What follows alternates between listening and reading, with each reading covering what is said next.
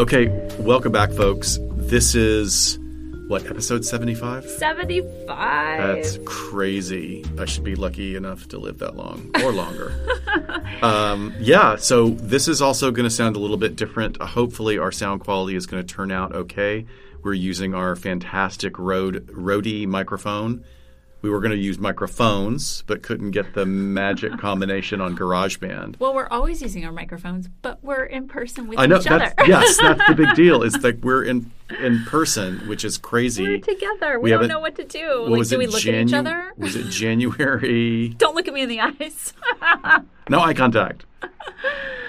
It's been well over a year. Yeah, it's kind of crazy. So episode 75, we're in person. Mostly because you're going out of town. Yeah. And we had to make it work tonight. Yeah. So we may have to utilize the amazing, handsome, and talented Jason Usry to do some sound sweetening on this or something. But hopefully we'll be okay. Let's see how it goes. Anyway, we're back together. This is the first time we've been back in the same room recording, even though we've hung out a couple of times safely. And yeah, it's kind of weird, but it's good to be back. You're looking at me weird. No. Sorry. This is all very surreal. Okay, people are tired of hearing us talk about that weirdness. Yeah. But we're also coming up. October will be 4 years that we've been doing this. I don't know where for. Well, plus I don't know where the last year has gone, period. True. But that's crazy. Because you know what? We were getting interviewed. We were getting interviewed recently, and I got it wrong. You had to correct me because I was like, "Oh yeah, I think we're going on 2 years, or 3." You're like, "No, 2017." This is great. So we're thinking up a couple of different events for in person for folks. We are considering a Halloween Horror Nights at Universal Studios. Right. We have reached out to our OG paranormal friends at Hollyweird Paranormal to see perhaps we can do a meetup at Universal City Walk at a bar, and then we're going to get tickets and we're going to go into the park. And anybody that wants to come on down the same night. Yeah. Anybody wants to hang with us, it's great. Bring your Advil and a change of shoes. Oh, my God. Comfortable shoes. Because standing in line is no joke. It was a lot of standing in line. It's different from Disney. It was a lot of standing in line. We'll get VIP tickets this time, and then there's like a fast pass lane. Okay. So we'll do that then. We're going to go big. So we will let you know as soon as we solidify that, as long as it's still safe to do so. I saw right now that there's alert that LA cases are back up to the levels they were in February for COVID. So let's see how that goes. But still on for Savannah Crime Festival or Crime Expo in September. Yes. And we'll see what else. Maybe it's time for another watch party at least. Yeah, watch party and maybe another sort of outdoor venue that we can find and have drinks at or something. Yeah. We should do Bonnie and Clyde for a watch party. Oh, that would be good. Yeah.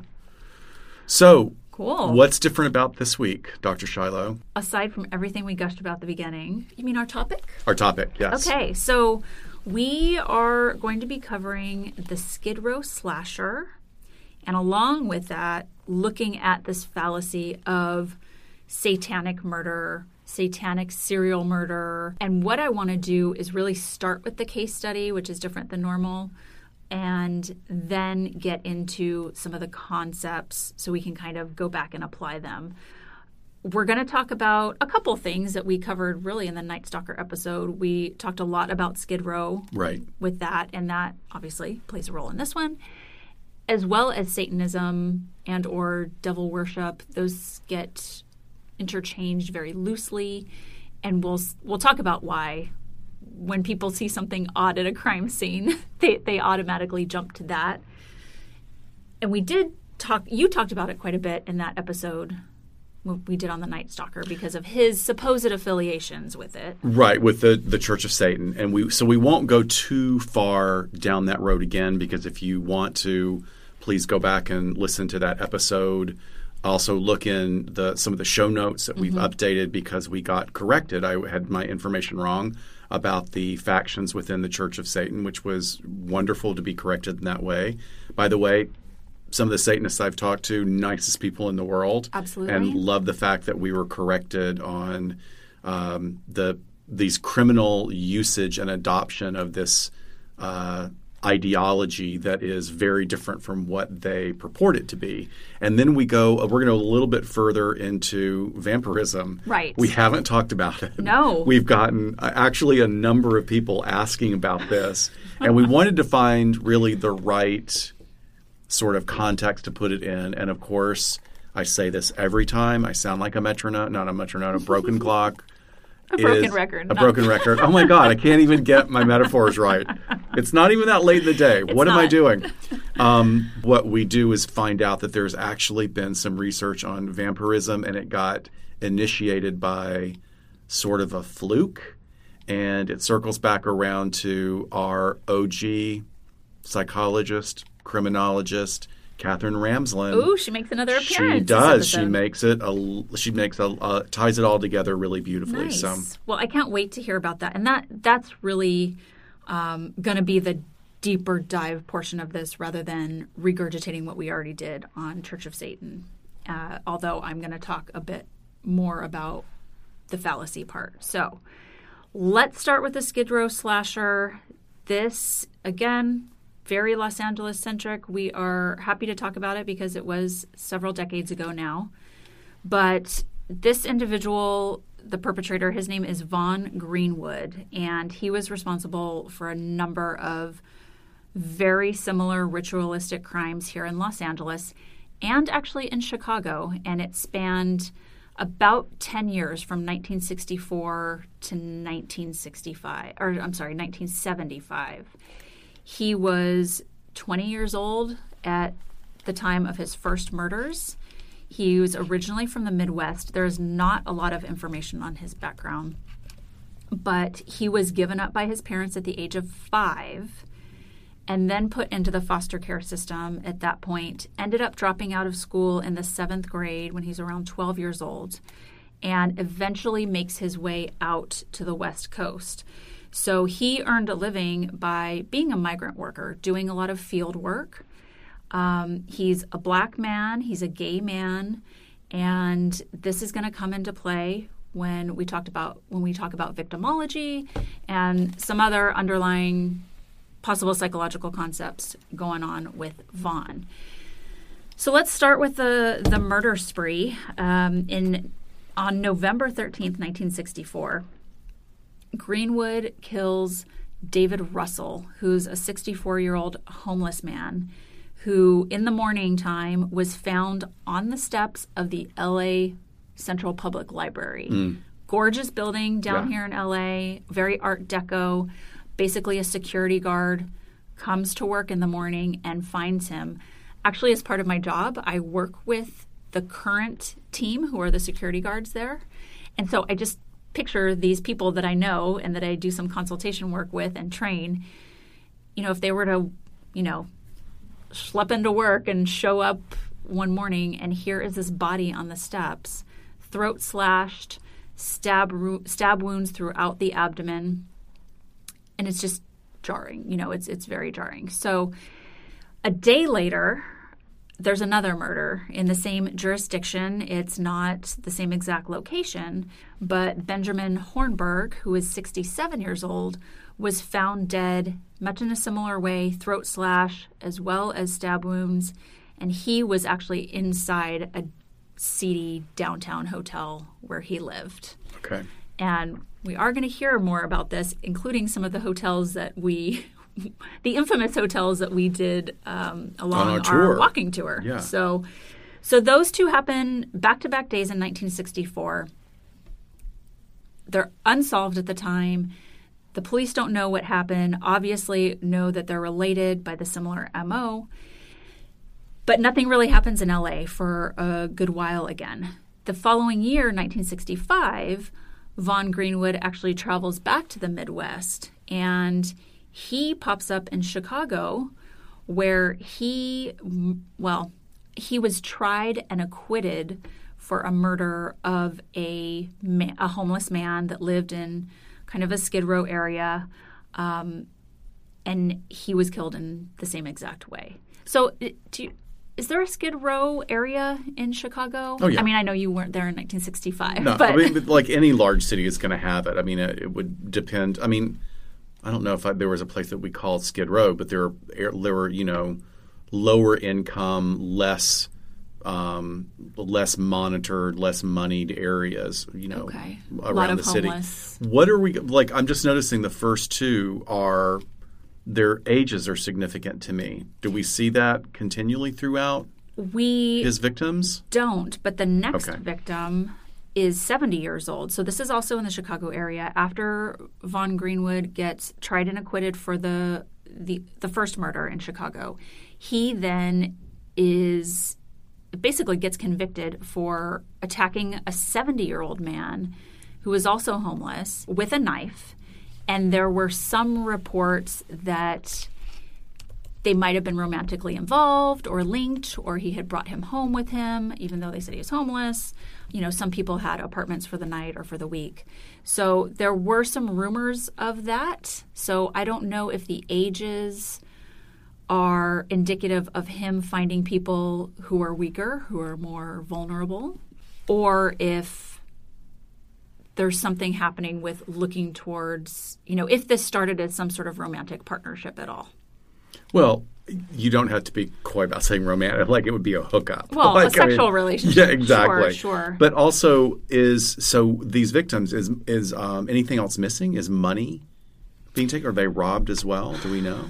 We don't know with the early ones. Okay. It's going to play a part when he comes back to California. It already makes me wonder, like, how many victims he had before anybody figured out sure. he was doing this, right? Sure. Yeah, absolutely. And something else that comes up is, when we talk about a sexual relationship happening, is there wasn't any – I'm going to say there was no indication of any evidence of any sexual assault either, but I don't know that they would have been looking for that. Because if you're thinking, okay, violent killings. That's a great point. It's probably a male perpetrator. They're probably not thinking, should we check this male victim for sexual assault? That's a really great point, especially this far back in time. Why would they even look for it until it's super explicit? Right. And however, I did not see anything with the couple of survivors that we have. I didn't read anything that they had talked about an attempted sexual assault. So he is convicted for this stabbing of this 70-year-old man in Chicago. He spends 5.5 years in prison in Chicago and then comes back to California. And we know that he's back in California by October of 1974 because the murders really pick up here in exactly the same way and 9 murders in a very short amount of time. And when I say in the exact same way, the very first victim that is killed is found on the lawn of the LA Public Central Library. So here we have Greenwood continuing his murder spree in December of 1974 and going right back to the same place as his first victim in 1964, and the same thing. Charles Jackson was the victim. His throat was slashed, and that's where he was found at the library lawn. Not even a week later, Moses Yakinak, who is an Alaska Native American, he was found in an area around Skid Row, also homeless. This was on Broadway Street. He was killed in the same exact way. 2 days later, on December 10th, Arthur Dahlstedt was found in an alley down in Skid Row. He is now the third victim in less than 2 weeks, killed in the same way. And then at the end of December 22nd, we have David Perez, who was killed near the library. He was found in some bushes off to the side, not as out in the open as the other two, either on the stairs or on the lawn. But he also had his throat slashed and was stabbed. On January 9th, Kazimierz Straczynski was found by a maid at his hotel. It was the Pickwick Hotel, and he had been murdered inside his hotel room. That hotel no longer exists here in LA. I think there's one in San Francisco. He was the first one in January, and then the second one on January 17th was Robert Shanahan, and he was found in the McDonald Apartment Hotels, which also doesn't exist anymore. and his throat was slashed. He had stab wounds, and he had a bayonet sticking out of his chest. Oh, my gosh. So we're talking violent and above and beyond, again, what it needs to complete the crime or the MO. There's definitely signature here happening with the multiple stab wounds and the throat slashings. I mean, the throat slashings were so gruesome that it was down to the individual's spine on most of these. Wow, that's brutal. It's really brutal.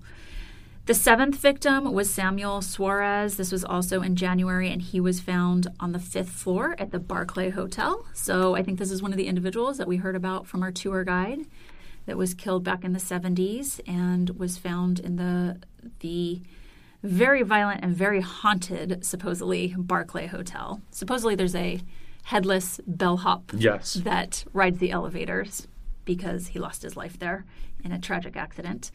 And then we have January 29th, George Frias. He was a hotel catering clerk, and the difference here, he's killed the same way, but he's actually found dead in his Hollywood apartment. So we have 7 all in and around Skid Row, and then all of a sudden there's this change to Hollywood. Anything that links Skid Row and Hollywood? I mean, pretty big homeless populations for Los Angeles. But even at that time? In the mid-70s? I don't know. I don't know. Yeah. I'm not familiar with what was going on. I mean, well, no, I think 70s probably, because that's really when certainly Hollywood Boulevard was really doing a deep. I mean, we had a lot of serial killers at that time, absolutely too. did. Hard to Los track Angeles. them. Welcome to L.A. So most guesses are that, he was just picking on this population and decided to change locations for whatever reason. And then on January 31st, the final murdered victim, Clyde Hayes, was also found in his Hollywood home. And he, again, was killed with stab wounds to the abdomen as well as his throat being slashed. So we have 7 that were found near Skid Row, 2 that were actually in their homes or in their apartments in Hollywood. And this is where we start to see that he is breaking into the homes and stealing some items, because this comes into his capture and prosecution later. But they still don't know who this guy is. There is a psychological profile that comes out in 1975. I'm going to talk about this before I talk about the last attack. And this gets published on the morning of Clyde Hayes' murder. So he was the last person murdered. This psychological profile described the killer as a, quote, sexually impotent coward, venting his own feeling of worthlessness on hapless derelicts and drifters he kills. And we think he's trying to resolve his own inner conflicts by turning his wrath and hatred outward, end quote. So they went on to describe him as also friendless, poorly educated, a loner, probably homosexual, which is interesting because I don't know where they're getting that if there's no indication of sexual assault. And they said he has an unspecified physical deformity. So this sounds very like early behavioral analysis unit prototype for what they used to say. And they also said Bullshit.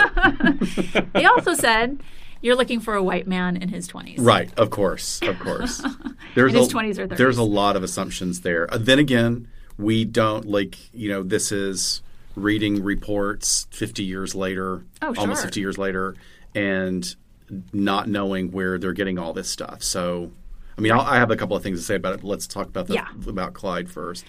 So, actually, we're gonna move on from the victim Clyde, and I want to talk about this attack that happens in February of 1975. So, there are 2 men that are attacked in their Hollywood Hills home. They are attacked with a hatchet and a knife by Vaughn Greenwood, and they both survive. They fight with this guy like hell, so much so that one of them is fighting with Vaughn, and they go through a window and fall out of the house, out onto the ground outside. And as he's fleeing, he drops an envelope that has his name and his address on it. Wow. So it was totally by luck, really, at this point, that he ends up getting arrested at his home later. But interesting story here. So there's this Hollywood home where he attacks these men. Burt Reynolds lives one house down from them. I have a relative that lived one house down from Burt Reynolds. Actually, she still lives there, and she's lived there, and was friends with Burt and Lonnie Anderson when they lived there. Oh, my gosh. So she was there during this time. But Burt relays this really intriguing account of this night on the Dinah Shore show. So he says that actually he was out with Dinah the night of this attack, and he's like, I come home, it's like, 3 a.m. or something, and I never locked my doors. I go in, I kind of plop down on my couch, and all of a sudden I see my neighbor crawling across my floor holding his guts in. So he's like, there wasn't a version of 911, but like I go to call the cops, and I see this man standing outside my window, and he's wearing my poncho that Clint Eastwood gave me from The Good, the Bad, and the Ugly, and a cowboy hat. So he was in Burt Reynolds' home. Trying on clothes. Essentially he thought waiting for him, and then he was out so late, like whether he knew it was Burt Reynolds' place or not when he broke in. But he was waiting and then put on his clothes, left, and went and attacked his neighbors. So Burt actually has to testify in the trial of this attack. And he says that they asked him at trial, do you remember what he looked like? They had him point out in the courtroom, of course. And then they say, can you remember what he looked like? And he goes, yeah. And these are his words. He looked like O.J. Simpson. Oh, he had man. a huge neck and had obviously been lifting weights. And I just thought, oh my God, that quote is crazy. But basically, the Skid Row slasher looks at Burt Reynolds through the window and just slowly walks away. And then at some point, drops the envelope. The cops find him. But Burt Reynolds' account is when he was in the courtroom. The defense attorney gets up there and is like, well, isn't it true, sir, that you're an actor? and Burt goes, well, the jury's still out on that. And the judge turns to him and goes, this is not the Tonight Show. Just answer the question. But that's a really good comeback. Isn't it the best? That's a really good – you provided a link. We should put it up. I will. When we drop the episode, there's a link to a YouTube clip of the Dinah Shore show, which is the way – if anybody watches BBC, like the Graham Norton show, that's the way American talk shows used to be, where these people just went on. Most of them were drunk by the time they got on. Totally. They're totally – now it's just all promoting your movie or whatever you've got opening up. It was great. Back then it was just like celebrities jabbering. Which really funny. Yeah, because he's like, oh, yeah, the guy, Skid Row slasher, he killed like 23 people. And no, he didn't. But, he's making it very salacious. Well, it's awful. It's pretty bad. That was traumatic, of course. He said that, he testifies in court, and then as he walks out, Vaughn Greenwood is smiling at him, and he looks down on his notepad where Vaughn Greenwood was writing, and it says, must kill Burt Reynolds, must kill Burt Reynolds. No. Yeah, that's what he says. Whoa. Wait, does he say that on the interview? Yes. I did not remember that part. Okay, we got to see if we can get some verification of that. Yeah. But still. Wow. So I need to ask my elderly, father-in-law's cousin who still lives there if she remembers all this. Yeah, seriously. I'm sure she totally does.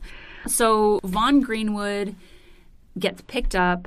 At his home, they find cufflinks and some other things stolen from other victims' homes and or their person. And as he is taken into custody for that, the media is kind of trying to put two and two together. Like, is this the same guy? And is he wanted for these other crimes? And clearly the cops were looking into it. I think there was a gag order where they really couldn't talk about it. They didn't want to jeopardize the investigation or the serious, the investigation of the serious serial murder. But eventually they do convict him of 9 counts of murder, as well as the attacks on the 2 men. So for the 2 men, you said Clyde and his roommate? No, Clyde was the last one killed. These 2 guys were separate. These guys survived. Oh, okay. They were a couple. Yes. Okay, so that does kind of beg a question. Like, did they go down to Santa Monica Boulevard, where at that time was very, very sex work heavy, right. Male sex work heavy, and pick him up? Or I mean, I don't know. I mean, it would be I don't interesting know. for further research. Yeah, another account, and I don't recall where this is from, but was talking about, because this is Miller. What is it? Miller Street, Miller Avenue. That's right off of Sunset. Yeah. Right there. I only know that because that's where my relative lives, but also, a place very common for drugs as well. And so was he like going into Hollywood Hills to try and steal stuff to then go get drugs? Like that was also a theory of being there and sort of this opportunistic crimes. Right. He could have been talking to some other drug user who says, "Oh yeah, there's a bunch of celebrities that live up here. Yeah. Burt Reynolds is right up the hill." Yeah. Wow. Go get Clint Eastwood's poncho and bring it back for some drugs. So it all gets put together.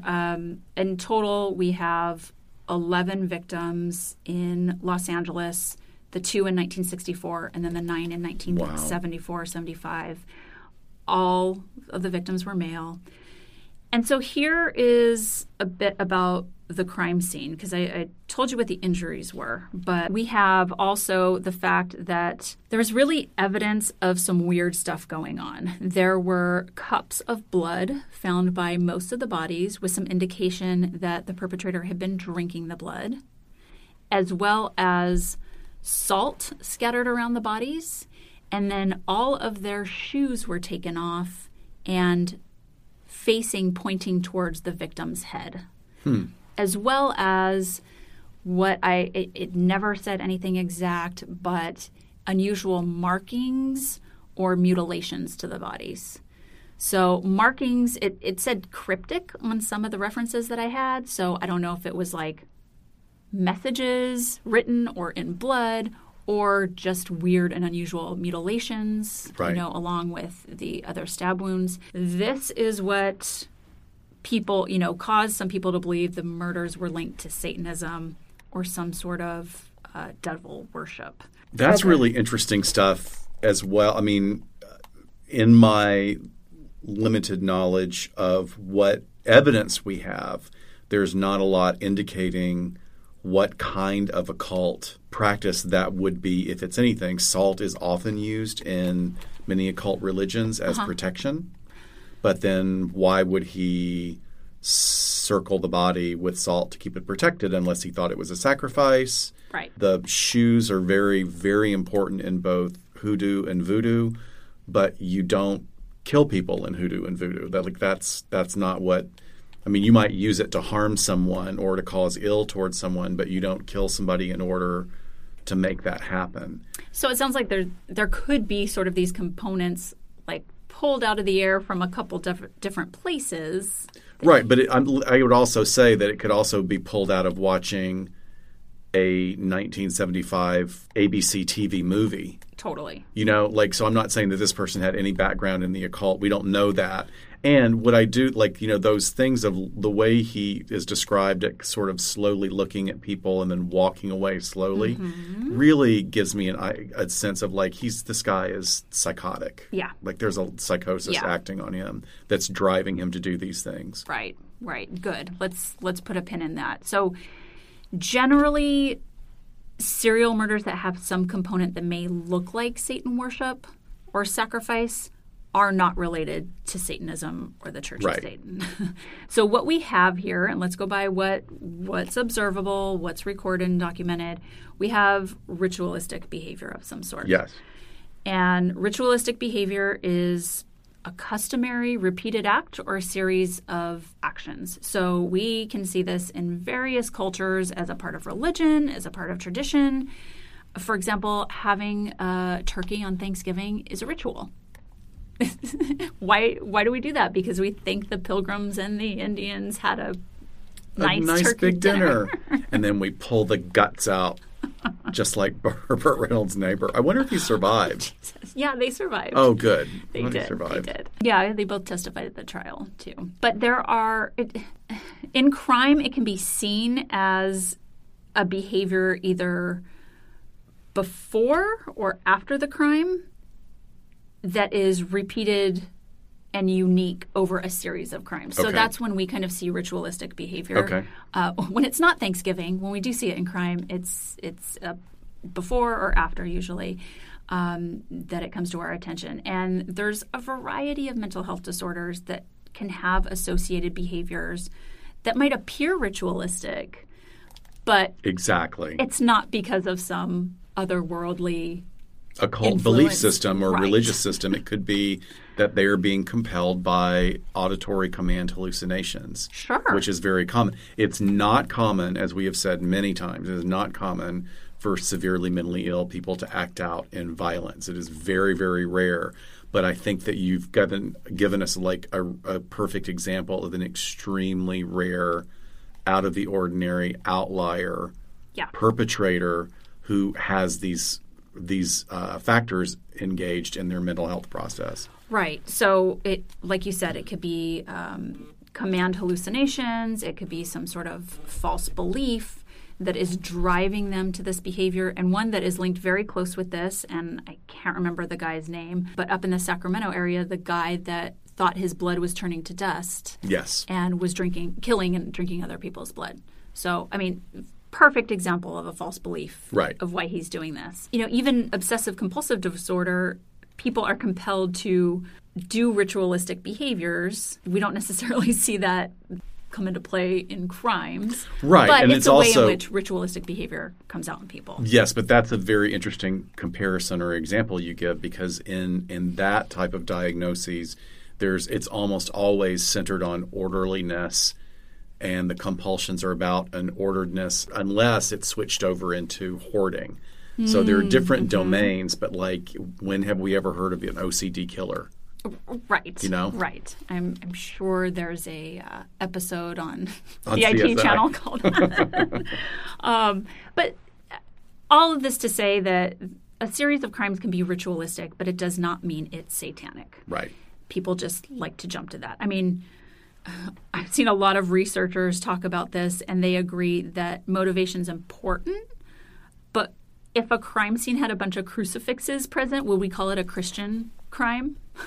You know, I mean, why? Like, why are we taking symbols and making these leaps? But since the beginning of time, we have had atrocities committed in the name of organized religion, and the victim is usually targeted because of their differences to the perpetrator and their religion or their belief system. And that's not what we have happening here. It's also been suggested that a true satanic murder would be rationally planned and motivated by the need to fulfill a prescribed satanic ritual. And the researchers in this area say you'd be really hard-pressed to find a murder that fits that definition. Yeah. Like, if we're going to work backwards and say, here's a definition, okay, show me the crime, it doesn't exist. I know that there's an example in Europe that's only maybe less than 10 years old of a ritualistic death metal band that had, engaged in a sacrifice that was somewhat organized and planned, but they are nowhere near any of what we would consider the Church of Satan. Nobody's claiming them. It's like, we don't do that. It's always these outliers that come across as very sociopathic and narcissistic at the same time, a good narcopath. Yeah. There's usually other factors and motivations present if you have something that looks like this, such as, we've already said, severe and untreated mental illness, maybe anger fueled by a grievance. Or a perceived grievance, perceived, right? That's a great, let's definitely say that. What did Burt Reynolds do to him? He's just like scribbling on his notepad, is like, kill Smokey, kill Smokey. Oh my gosh, I don't know. Maybe it was his singing in Best Little Whorehouse in Texas. I you know what, I can understand that anger. That was bad. It was. God love Dolly, though. I know. And here we are, we're going to get into your section in a moment, but the drinking of blood can really fulfill any number of motives or needs other than devil worship. So we can have the false belief system, a bizarre false belief. It could even be a paraphilia. So right. I did want to tie this together in a very weird way, as I usually do, and I wanted to say about, in the Catholic Church, the process of priest converts wine to Christ's blood, and we don't blink an eye about like, oh, this is, I was not Catholic. I was raised Methodist, but I was always like, oh, this represents. And then I had a Catholic friend go, No, you have to understand in the Catholic belief system, it becomes Christ's blood. And we all line up to drink it. And we line up to drink it, which was never kind of part of the Protestant ideology that I understood, but maybe I was too young to understand it. And then as much as it's easy for us to gloss over the idea of Christian-oriented crimes, we actually do have many Christian-oriented crimes that usually are on the fringe of established religions. And the most recent one, of course, is Lori Vallow. Right. Lori Vallow, clearly mentally ill in some way or fashion, narcissistic, thinks that she's a cult leader, thinks that she's anointed by God. The end of the world is coming. The end of the world is coming, and it's okay for her to dispatch her biological children in the way she did. So, yeah, all we have to do is hold the conversation open a little bit more, and suddenly these examples start bubbling up, which I think is fascinating. So, yeah, that is a great beginning. I think I want to just kind of file away the whole idea of it having anything to do with Satanism. Yep. We covered that in an earlier episode like we talked about, and it's just not relevant here. But again, because we tend to do this in this country is we just want to slap a label on it, and there's not a lot of room for people to have alternative beliefs. We do it to people that aren't Judeo-Christian, marginalized people. And another example is the West Memphis 3, because one of the alleged perpetrators had one book on Wicca, which is a nature religion. Right. One book they completely framed that these 3 boys were engaged in satanic killings. Yeah, because it's a nice little explanation that wraps it all up, just like Amanda Knox. That satanic sex cult, right? I mean, it has to be that. Yes, she was a witch that was a part of the cabal of witches that had been in that village for hundreds of years. How did that police officer keep his job? She's just an exchange student. Come on. If you're thinking about starting a podcast, let us tell you about Anchor. First off, it's free, and you can record and edit your show through your computer or phone, or import your show from whatever recording software you already use. Anchor will then distribute your show for you so it can be heard on Apple Podcasts, Spotify, or wherever you listen. And probably the best part, you can start making money with no minimum listenership. It's everything you need to start a podcast from start to finish in one place, and it was a super easy switch for us. Download the free Anchor app or go to anchor.fm to get started. That's anchor.fm. So, suffice to say, people are into blood for many reasons. For many reasons, right. I mean, that was a deep dive that I took, which was very, very interesting. And I got sent in a couple of different areas. So, for somebody who engages in a vampiric crime, so then the only reason we're connecting these two, because it's so interesting, is that there were cups of blood. So it's very easy for that sort of salacious, sexy term to be used and attached to describing murders. Because at one point, the son of Sam was called vampire killer, but it's just an easy term. And I wanted to explain a little bit more about that. Is there really an actual diagnosis for someone who thinks they're a vampire, or they exhibit behaviors that we would culturally align with vampire actions or behaviors? And the answer is yes and no. So yes, there are actual DSM diagnoses that this sort of behavior or belief system would fall under. Would be on the extreme ends of the spectrum. It could be delusional, and there's certainly some historical accounts of people who thought that they were vampires. But then there's also very much a growing understanding of a subculture within our community that is vampire culture, and they have further subdivisions within them. And for one very big part of it is a paraphilia, and paraphilia is described as an unusual sexual interest or attraction. There are several paraphilias that are illegal, and that the very definition of the illegal ones is because it does not involve consent. Right. So is this Twilight's fault for making these spin-off groups of people that believe or want to be vampires? No, in fact, and I'm a huge fan of vampire fiction as well, but I think Twilight, I don't even, to be honest, God Love Stephanie for making all the money that she made. I mean, that's great. But it's sort of like, that's not a vampire. That's not a vampire. That's one of the things that Dan and I were like, quit changing the rules. Just quit changing the rules. Well, what's interesting is that, kind of talking about paraphilia, that type of – we've probably talked about this before, but how paranormal porn, especially like fan fiction type and written paranormal porn, is so enticing to women because you have – generally like the hot, sexy vampire is like the guy that lives forever. He never ages. He's going to take care of you because he's rich and he's got a castle. It falls into line with a lot of the emotional things that women want, but then also it's sexy time too. Well, yeah. I mean, somebody pointed out how creepy it was that Edward in Twilight, or Edward, sorry. Don't come after me. I called him the wrong name because I know there are huge fans out there, but that he's like 250 years old and she's a teenager. So they're that age difference. Like that is a bit of an age pretty difference. Creepy. That's illegal in California. There are several legit researchers in this area, including Idaho State University professor of social work D.J. Williams and Dr. Emery Williams from Glendale University in Wales.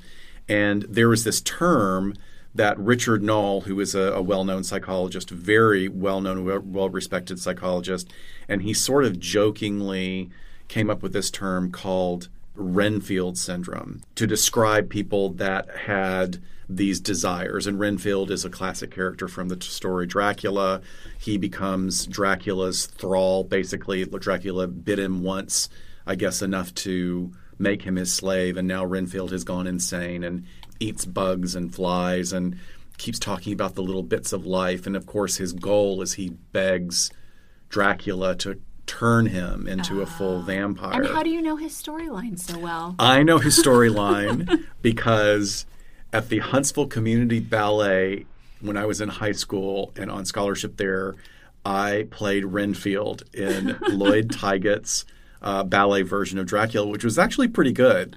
It was actually really cool. I should see if there's tape of that from anywhere. Earlier this week, Scott clued me into this, and I was like, what? There's other characters in Dracula other than Dracula? I know. Oh, yeah. There's tons of them, really. So he thought that this would be like this sort of desperate, needy, groveling, but not supernatural. This person who's gone insane would be, a term to use. But he meant it as a joke.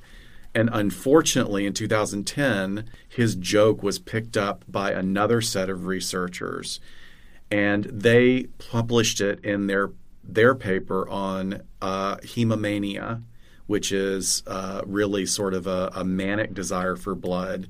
And then but they noted that it wasn't really a DSM diagnosis; it was made up. Mm-hmm. But by then, it was already out of bag because people weren't reading that it was a made up diagnosis, and then it just gains traction. We are really creating a list of these situations right? where it's Stockholm Syndrome and Munchausen. I mean, it's really interesting. Right. So there's a term called vampirism or clinical vampirism that got sort of folded into Renfield syndrome, and those are actually two different things. In 2010, over 50,000 people have been identified as being addicted to drinking blood, and they've appeared in psychiatric literature since 1892. Oh, wow. Yeah. So it's going back really far, even to like literally one of our big Bibles of psychology, which is by Richard von Krafft-Ebing, which was Psychopathia Sexualis. Mm-hmm. Yeah. And many medical publications concerning clinical vampirism can be found in the literature in forensic psychiatry. They feel that it's part of an aspect of many of violent crimes, but these are going back really far too. And of course, if you go back to the 1800s, you're looking at things that were really recorded as the most heinous of crimes as compared to other criminal acts. Isn't there a phenomenon they see this in malnourished populations, sometimes with pregnant women who they're not getting the proper nutrients their body needs, and so then they have these sort of irrational cravings? Well, that's called pica. Okay. And I was fascinated by that because that's actually something that happens. It used to happen in the South all the time. Right. Because in certain rural communities around the world, women would start getting cravings to eat dirt or clay. Right. And it was because their bodies were missing a mineral. Right. And they were picking up on like that, just I can smell that. There's something in that I need to eat. So, but that's for a nutritional deficit to be filled. I'm wondering if the same thing with iron and blood. Did you see any of that? Well, that's where they're putting research, but there's no connection. What is really fascinating about it is that all those people that they've identified in a study of 950 self-identified sanguinists, people who ingest blood. This was between 2006 and 2014. They reported historically stronger history of medical problems, including asthma, chronic fatigue, fibromyalgia, and endocrine system disorders, much more significantly than the general population. So maybe there is something to that, but I can't find any actual medical data where they're able to find something in the blood work or something in the hormonal system that is pulling them towards this. Interesting. So Renfield syndrome, going back, Richard Knoll is the psychologist. He was a graduate student when he was creating, tongue-in-cheek a diagnosis that would use this term, and it just went out of control. But he even went so far as to say that there's criteria. So he's just like pulling stuff out of his ass, right? So he said that the individuals with this syndrome are primarily male, which actually, with the known data, does seem to dovetail with that, and that they believe that the blood has a mystical quality as if it can enhance their lives.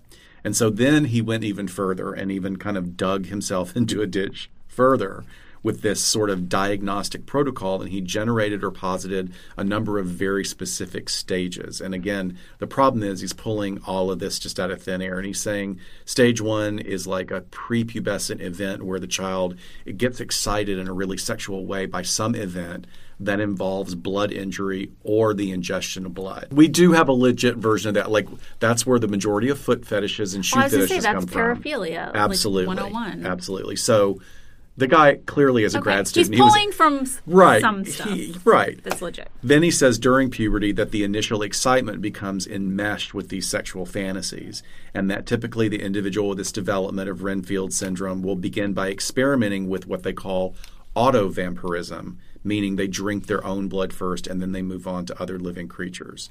So engaging in this activity then develops some compulsive components. So then he's positing that you're going to start seeing the individual with an irresistible urge, particularly one that goes against their wishes. Like, I don't want to have this desire. And I think that's where his play time kind of falls flat. Chain me to the bed tonight so I don't go out and drink someone's blood. But Knoll and his companion, they didn't take it seriously. And he even says in an interview later that he was contacted by a documentary company, and he told him, wait, it's just a joke.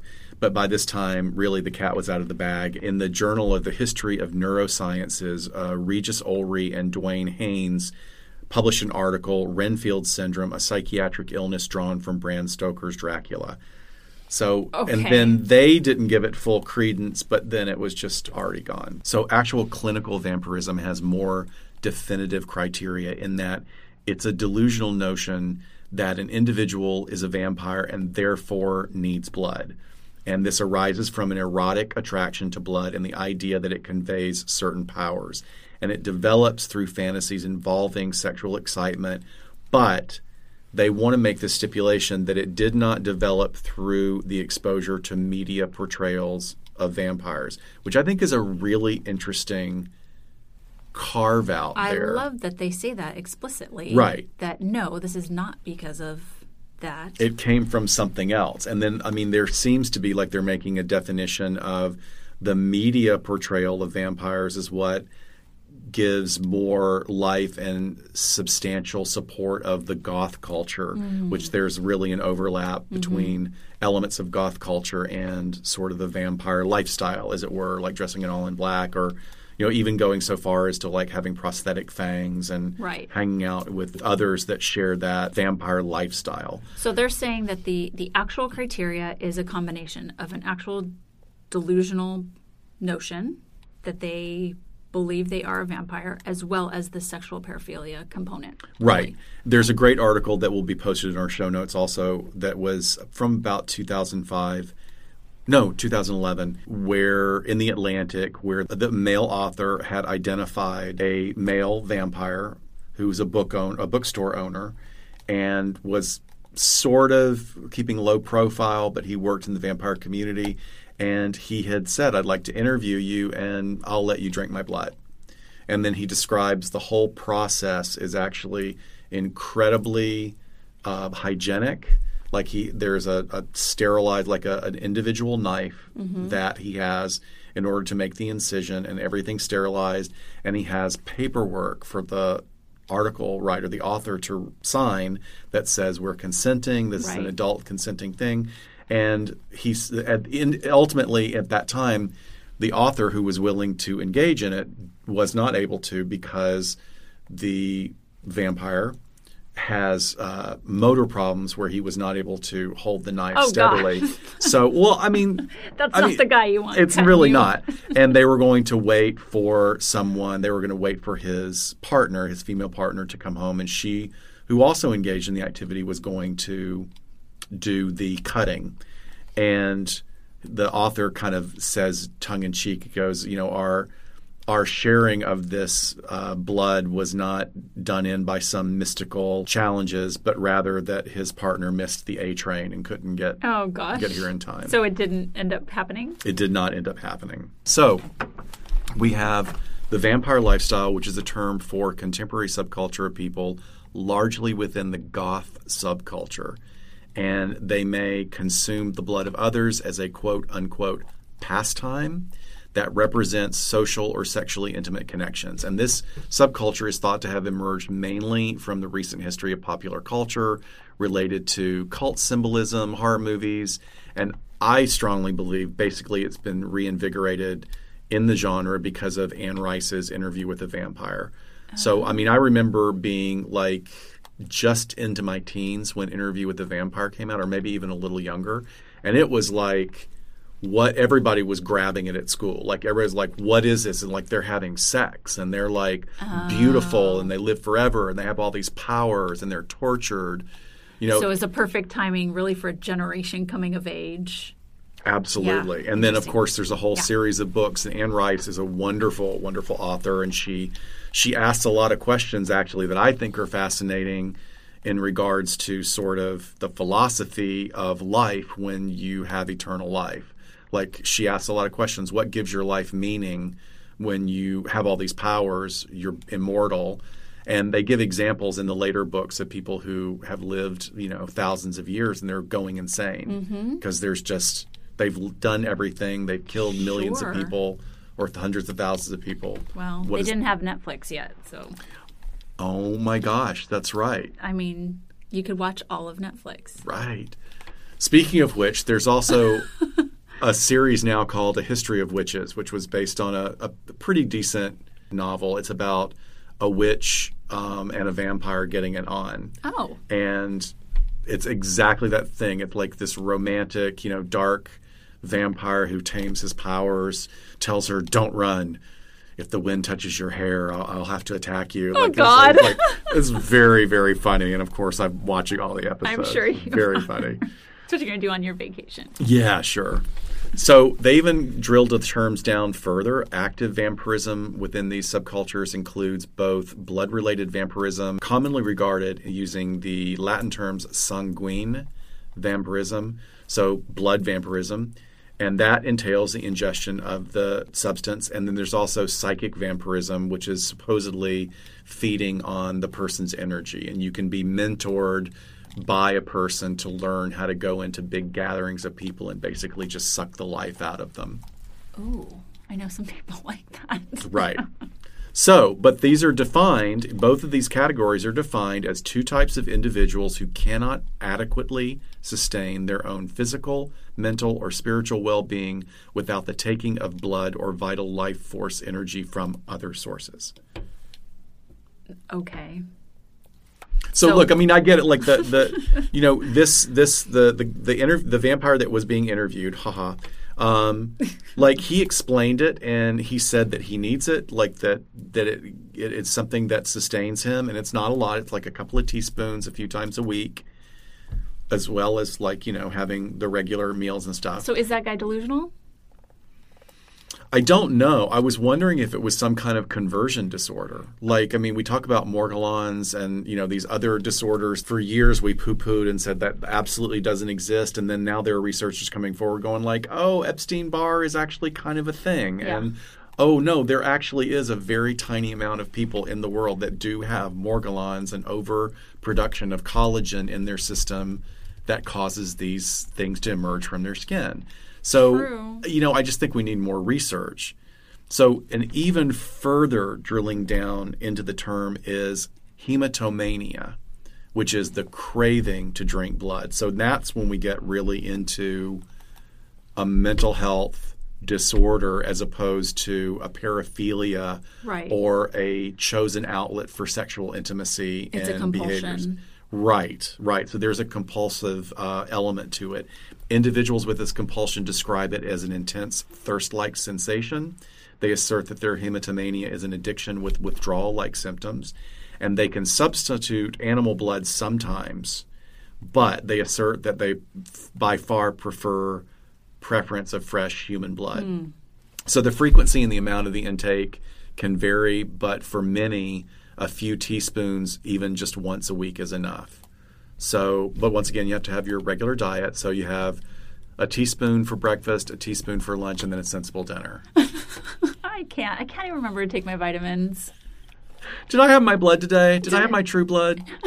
True Blood was a fun series. I loved True Blood. I just love that they exploded. That was awesome. I know. Did I ever finish True Blood? I don't think I finished it. You got to finish it. It's got it wraps up some of the storylines really well. Do you think they have like their little like pill container that says Sunday, Monday, Tuesday, and like it has their blood, like their teaspoons of blood, so they know? Well, it's not fresh if you're doing it that. You have to get it fresh. So, and this is their own, or? No, it's got it from others. I mean, yeah. Okay. So find a partner that you guys can drink each other's blood. So, not surprisingly at all, there is a higher count of research participants who live in New Orleans. It's a very private community of sanguinists. A researcher, Dr. Browning, has found his way into this community and gotten a lot of trust, so he's able to get more information. But it's very interesting, and he used a really great point using the widespread discrimination against individuals who prefer BDSM practice as their outlet for sexual connection. He uses that as a reference point, and he says that vampires' fears to come out are far from unwarranted, and because it's a lot like kink, because we really only removed kink from the DSM recently. Vampirism highlights how ill-prepared our systems are to deal with non-conventional lifestyles and deviance, which also is something that with a lot of humor and clever writing, that's what True Blood did as a series. Absolutely. So there's our sanguinists. Wanted to talk about that. We wanted to touch just as another tenuous connection is David Richard Berkowitz, portrayed fantastically. I'm blanking on the actor's name. Can you look him up? Yeah. Because that actor that played him on Mindhunters was fantastic. He was in prosthetics and a great wig, looked just like Berkowitz, but there was so much great about what they did in his portrayal of that character that was fantastic. But the actual guy, not such a nice guy. He's known as the Son of Sam and the 44 caliber killer. He's an American serial killer who pleaded guilty to 8 shootings that began in New York City on July 29th, 1976. So his first victim was 18-year-old Donna Lauria. It was first thought to be a gang-style killing, but police became really concerned after 2 more murders and several attacks. As the attacks added up, the crimes were tied together by the same weapon. It was a 44 caliber pistol. Now, in April of 1977, a young couple, Alexander Esau and Valentino Siriani, were shot to death. And Berkowitz left a note at the scene of that crime that claimed he had been ordered to carry out the murders by his father, named Sam, and his father was a vampire. So that's what the note says. Mm-hmm. On July 31st, 1977, so really only a couple of weeks later, he claimed his sixth and final victim, 20-year-old Stacy Moskowitz, and he attacked her while she was with her boyfriend, Bobby Violante. Bobby survived his injuries. Unfortunately, Stacy did not.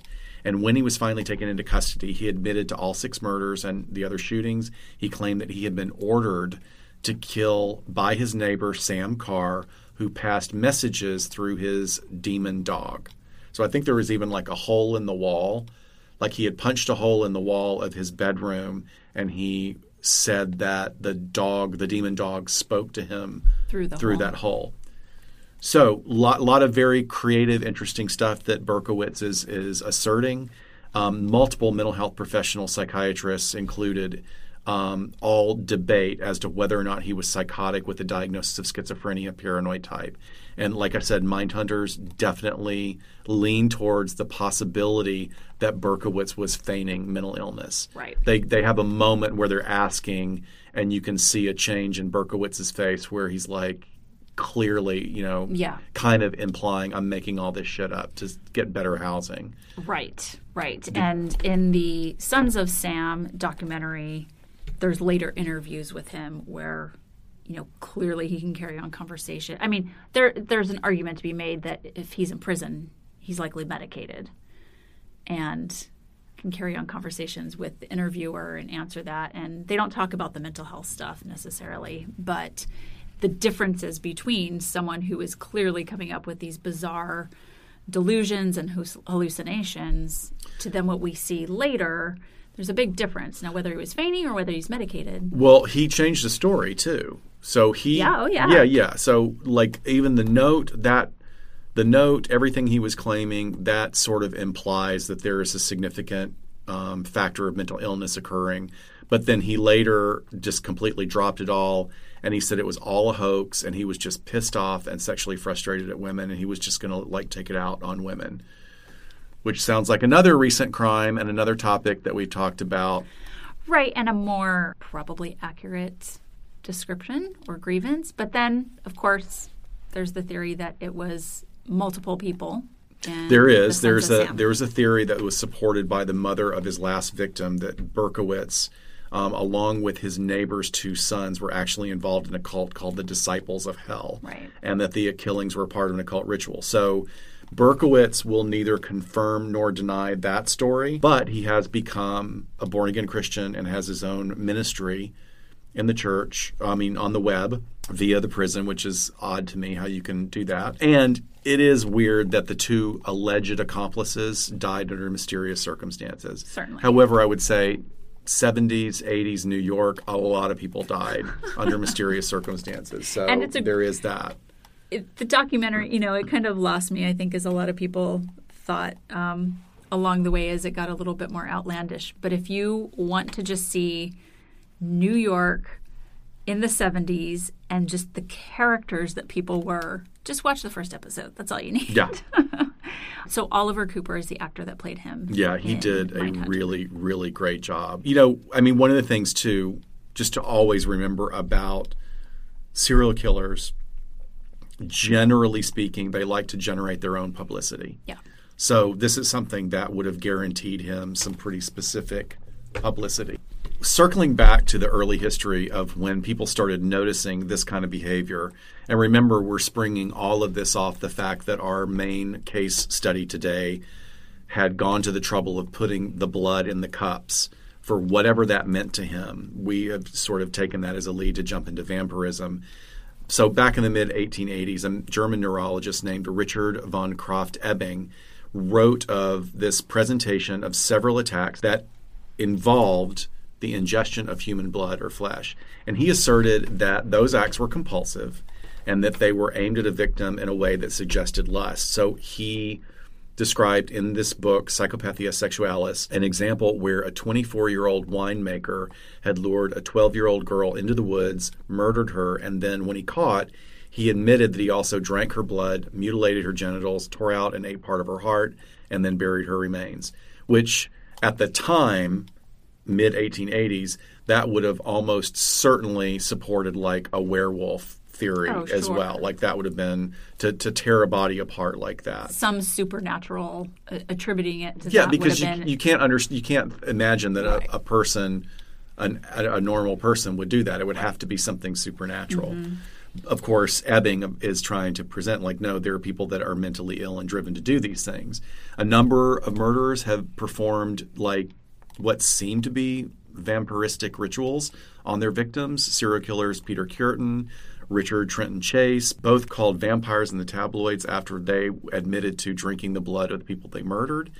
And then in 1932, there was a case in Stockholm, murder, unsolved, where they nicknamed the killer the vampire murderer because of the circumstances of the victim's death.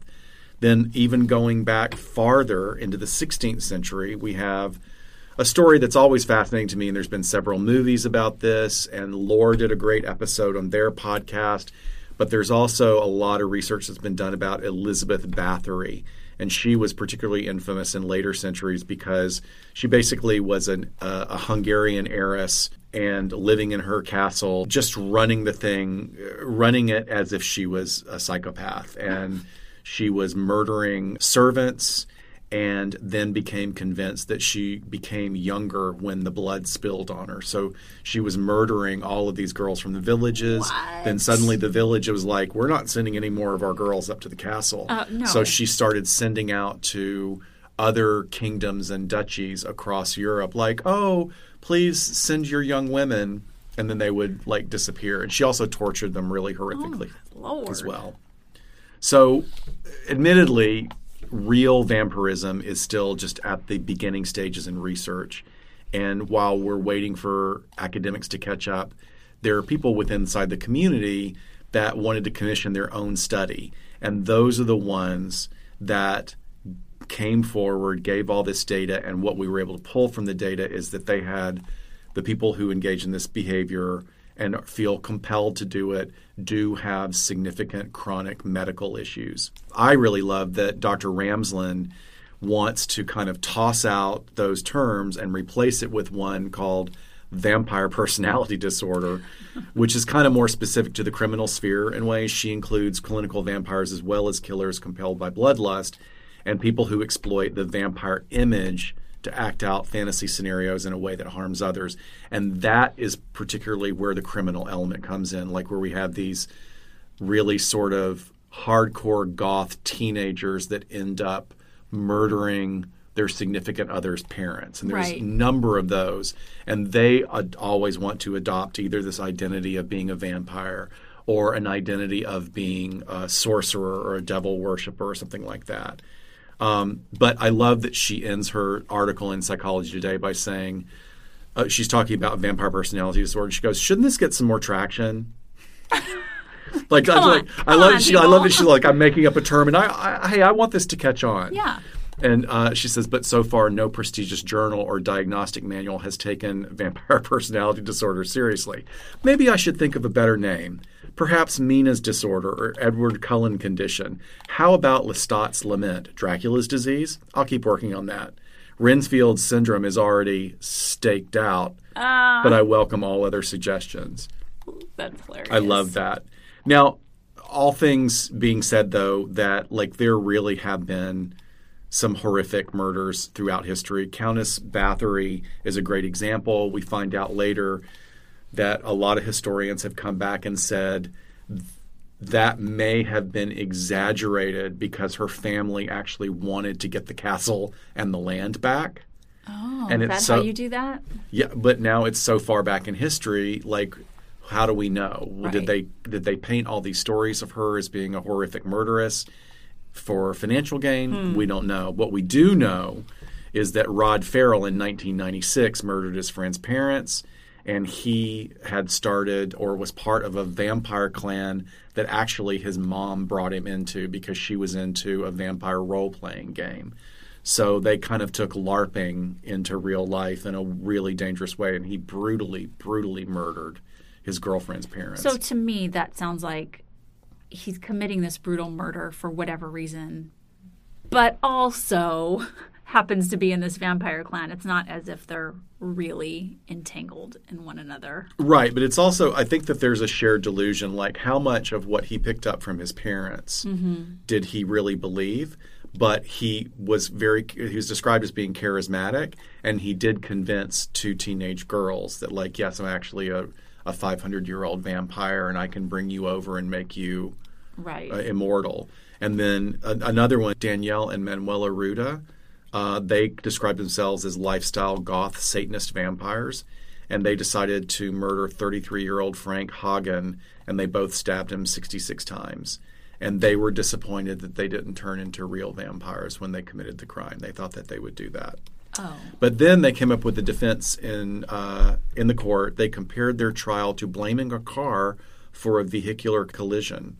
Manuela testified that their actions were the execution of an order. Satan ordered us to do it. We had to comply. It was not something bad. It simply had to be. We wanted to make sure that the victim suffered well. It's very Slender Man. Yeah. So who knows if there's like a dramatic element for her where she wants to be seen in a certain way, but that sounds like a folie à deux, like we've spoken about in previous episodes. Right. So I find it fascinating. There's been a couple of really great examples. I mean, there's tons of great vampire movies, but when we come to movies about people that think that they're vampires, there's a great black comedy with Nicolas Cage, Vampire's Kiss, which I highly recommend watching because it's really one of his absolutely batshit crazy performances, and it's hilarious. One of them. And then BBC came out with a production a couple of years ago that was a retelling of the Dracula story that's really fascinating. It has all the horror and supernatural elements that you would want, and there's also a psychological and philosophical view on why he exists. And I don't want to give it away because I think it's a fascinating story. But basically, I'll tell you that, like, Dracula is a vampire, but he's delusional. Oh. So very interesting. Highly recommend it. Well, so going back to whether it's Vaughn Greenwood, Son of Sam, The Night Stalker, what we really have here are ritualistic behaviors with some sort of calling card, or perhaps the perpetrator wanted it to look as if Satanism is involved, or whatever their own definition of what Satanism or devil worship is, or what that should look like, rather than we never find that they are really attached to any of these organized occult groups. Right. I mean, it's also not, it's really reading these articles that humanizes people that engage in this behavior. You start to think, like, how unfair it is that they're engaging in behaviors that are between consenting adults. It's not my kink. Right. You know, certainly not my kink.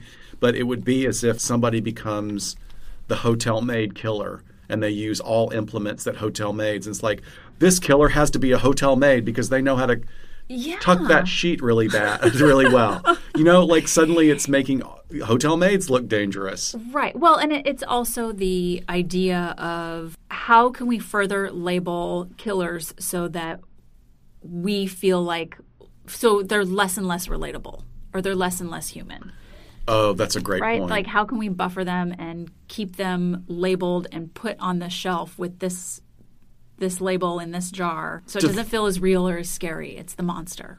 You can make them the monster, and you can that way you can say, well, I'm not that. Right. And whoever is chasing after them can say, well, I'm not that. I mean, it's very interesting because that's what they did to Amanda Knox, right? They wanted to make her the other. They wanted to make her this witch. And ironically, it kind of circles around to Amanda in the last part of her documentary saying, I am you, because I was a victim. Like, it can have... You know, it's an ironic twist of metaphor is like, this can happen to you. You can be labeled this way. Right.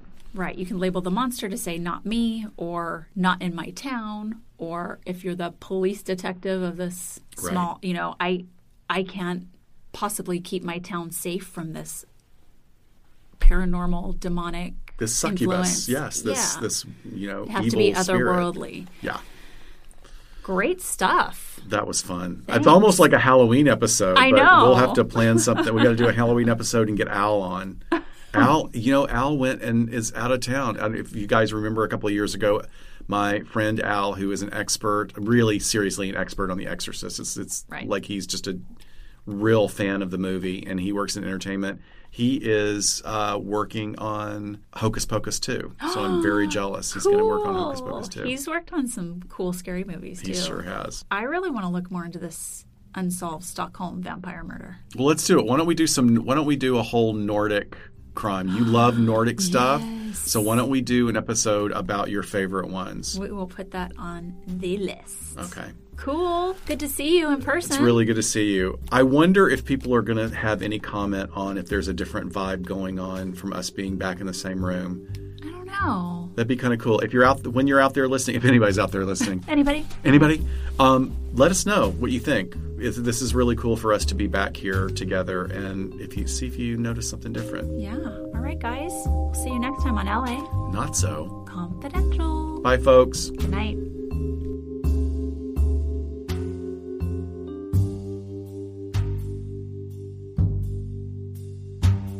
We sincerely thank you for spending some time with us today. LA Not So Confidential is part of the Crawlspace Media Network, and each episode is hosted, produced, and edited by Dr. Scott and Dr. Shiloh. Our music, entitled Cool Vibes Film Noir, is utilized under a Creative Commons Attribution license. Cool Vibes is composed and performed by the amazing Kevin MacLeod, who graciously allows us to use this great piece of music. Please check out his YouTube channel at handle 1HMNC. All of the resources for each episode can be found on our website at www.la-not-so-confidential.com. You can find us on Instagram at LA Not So Podcast, on Twitter at LA Not So Pod, and on Facebook at LA Not So Confidential. Please hit subscribe so you never miss a new episode. Lastly, we'd be honored if you joined our Patreon at patreon.com/LA Not So Podcast, so you can be the first notified about upcoming live events, social gatherings, and super cool swag coming your way. Thanks for listening, and we'll see you soon.